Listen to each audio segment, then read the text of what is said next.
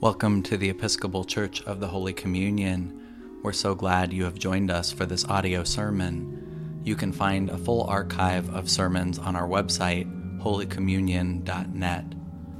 This sermon was preached by our seminarian, Emily Walker Cornetta, on Sunday, January 3rd, 2021, the second Sunday of Christmas.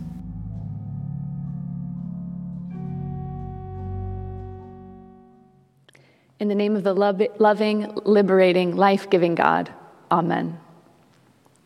Growing up, my mom would tell me every so often of the time I was 2 years old, and I hid myself inside a kitchen cabinet so effectively that she'd started to worry by the time she found me.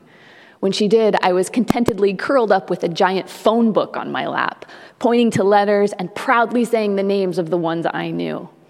From then on, she'd say, when she told me the story, I knew you were going to have a thing with books. She was right. I did turn out to be a kid and now an adult who loves to read. But having that story repeated to me over the years may have had something to do with that fact. I feel sure it had some kind of impact on my nascent sense of identity.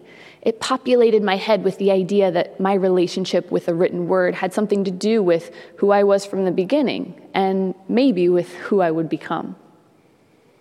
In today's gospel lesson, we hear the story of 12-year-old Jesus getting lost.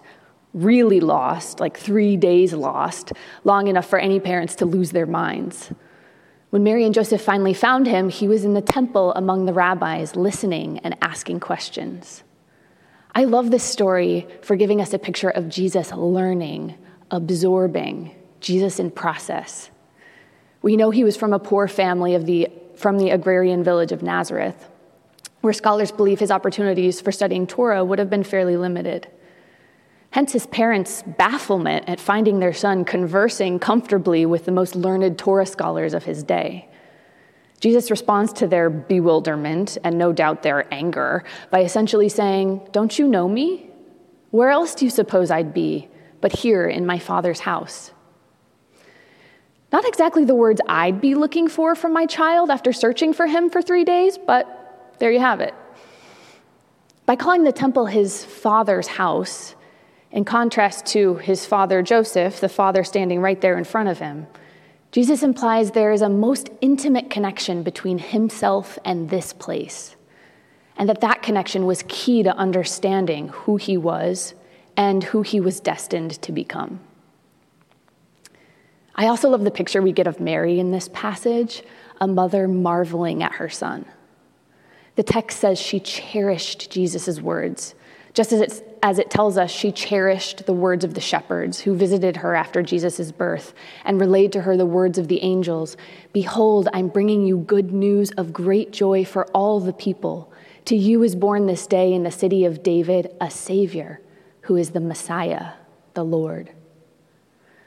We encounter Mary here as the keeper of Jesus' early stories, a role known to parents and caregivers in all times and places.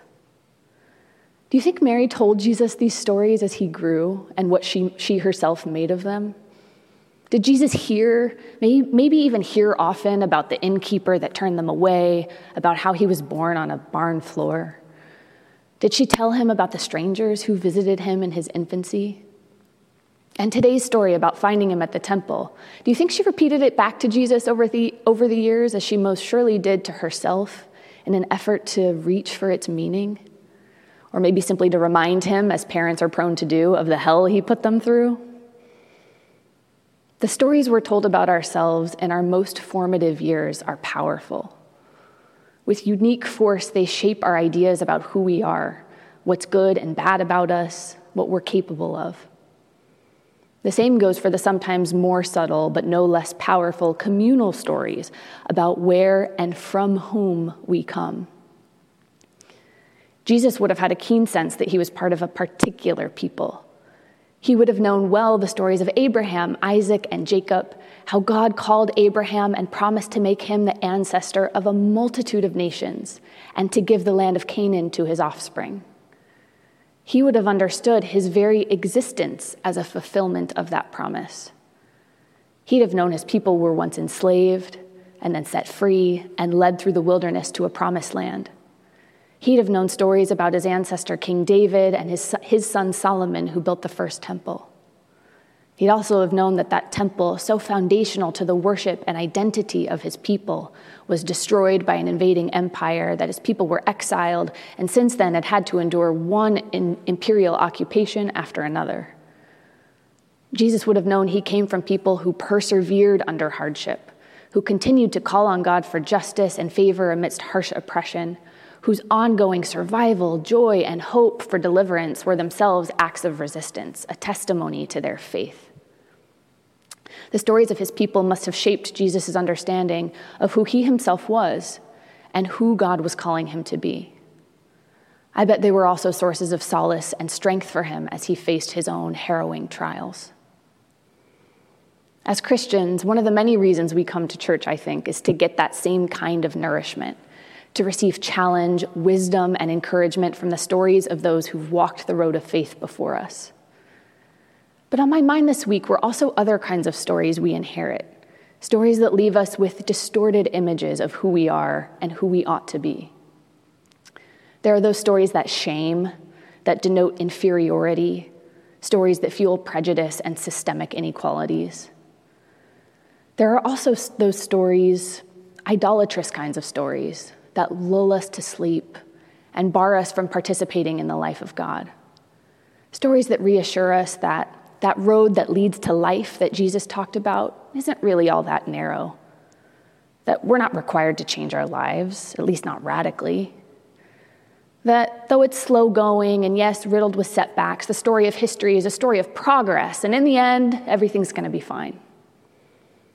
Stories that assure us that we're on the right side of history. Stories that promote individualism, that tell us we're more or less entitled to what we have, and that we have the right to pursue our satisfactions without thought for the well-being of others. Stories that tell me that what's important about me as a person is that I hold the right beliefs or opinions on certain issues, and not so much the question of discipleship or of taking up a cross. These are just some of what came to mind for me this week. I hope in conversation together we'll identify more such stories that are foundational to American identity and to whiteness and its various manifestations. I hope we can name together the stories about who we are that persuade us to settle for the world as it is, rather than to labor and to sacrifice for the kingdom of God.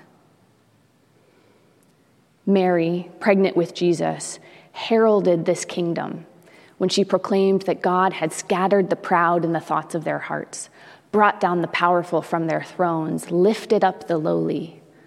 When she proclaimed that God filled the hungry with good things and sent the rich away empty.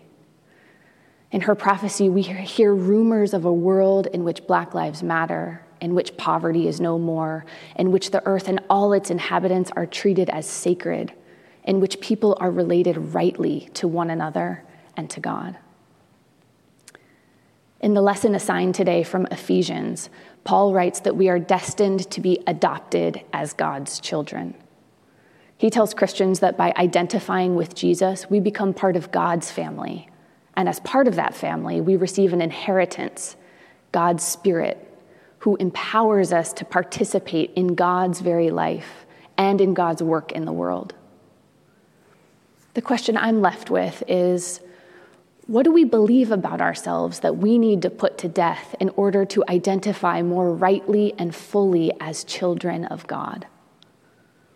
What myths of superiority, exceptionalism, individualism, innocence, you name it, do we need to lay down? Even answering this question diligently and honestly is hard work, I think. We get defensive, we deny that we believe any of those things at all. But I think I'm learning that this deliberate putting to death is an essential step on our journey toward collective liberation. In that same passage in Ephesians assigned for today, Paul prays that the eyes of our hearts will have enough light to see the hope of God's call to us.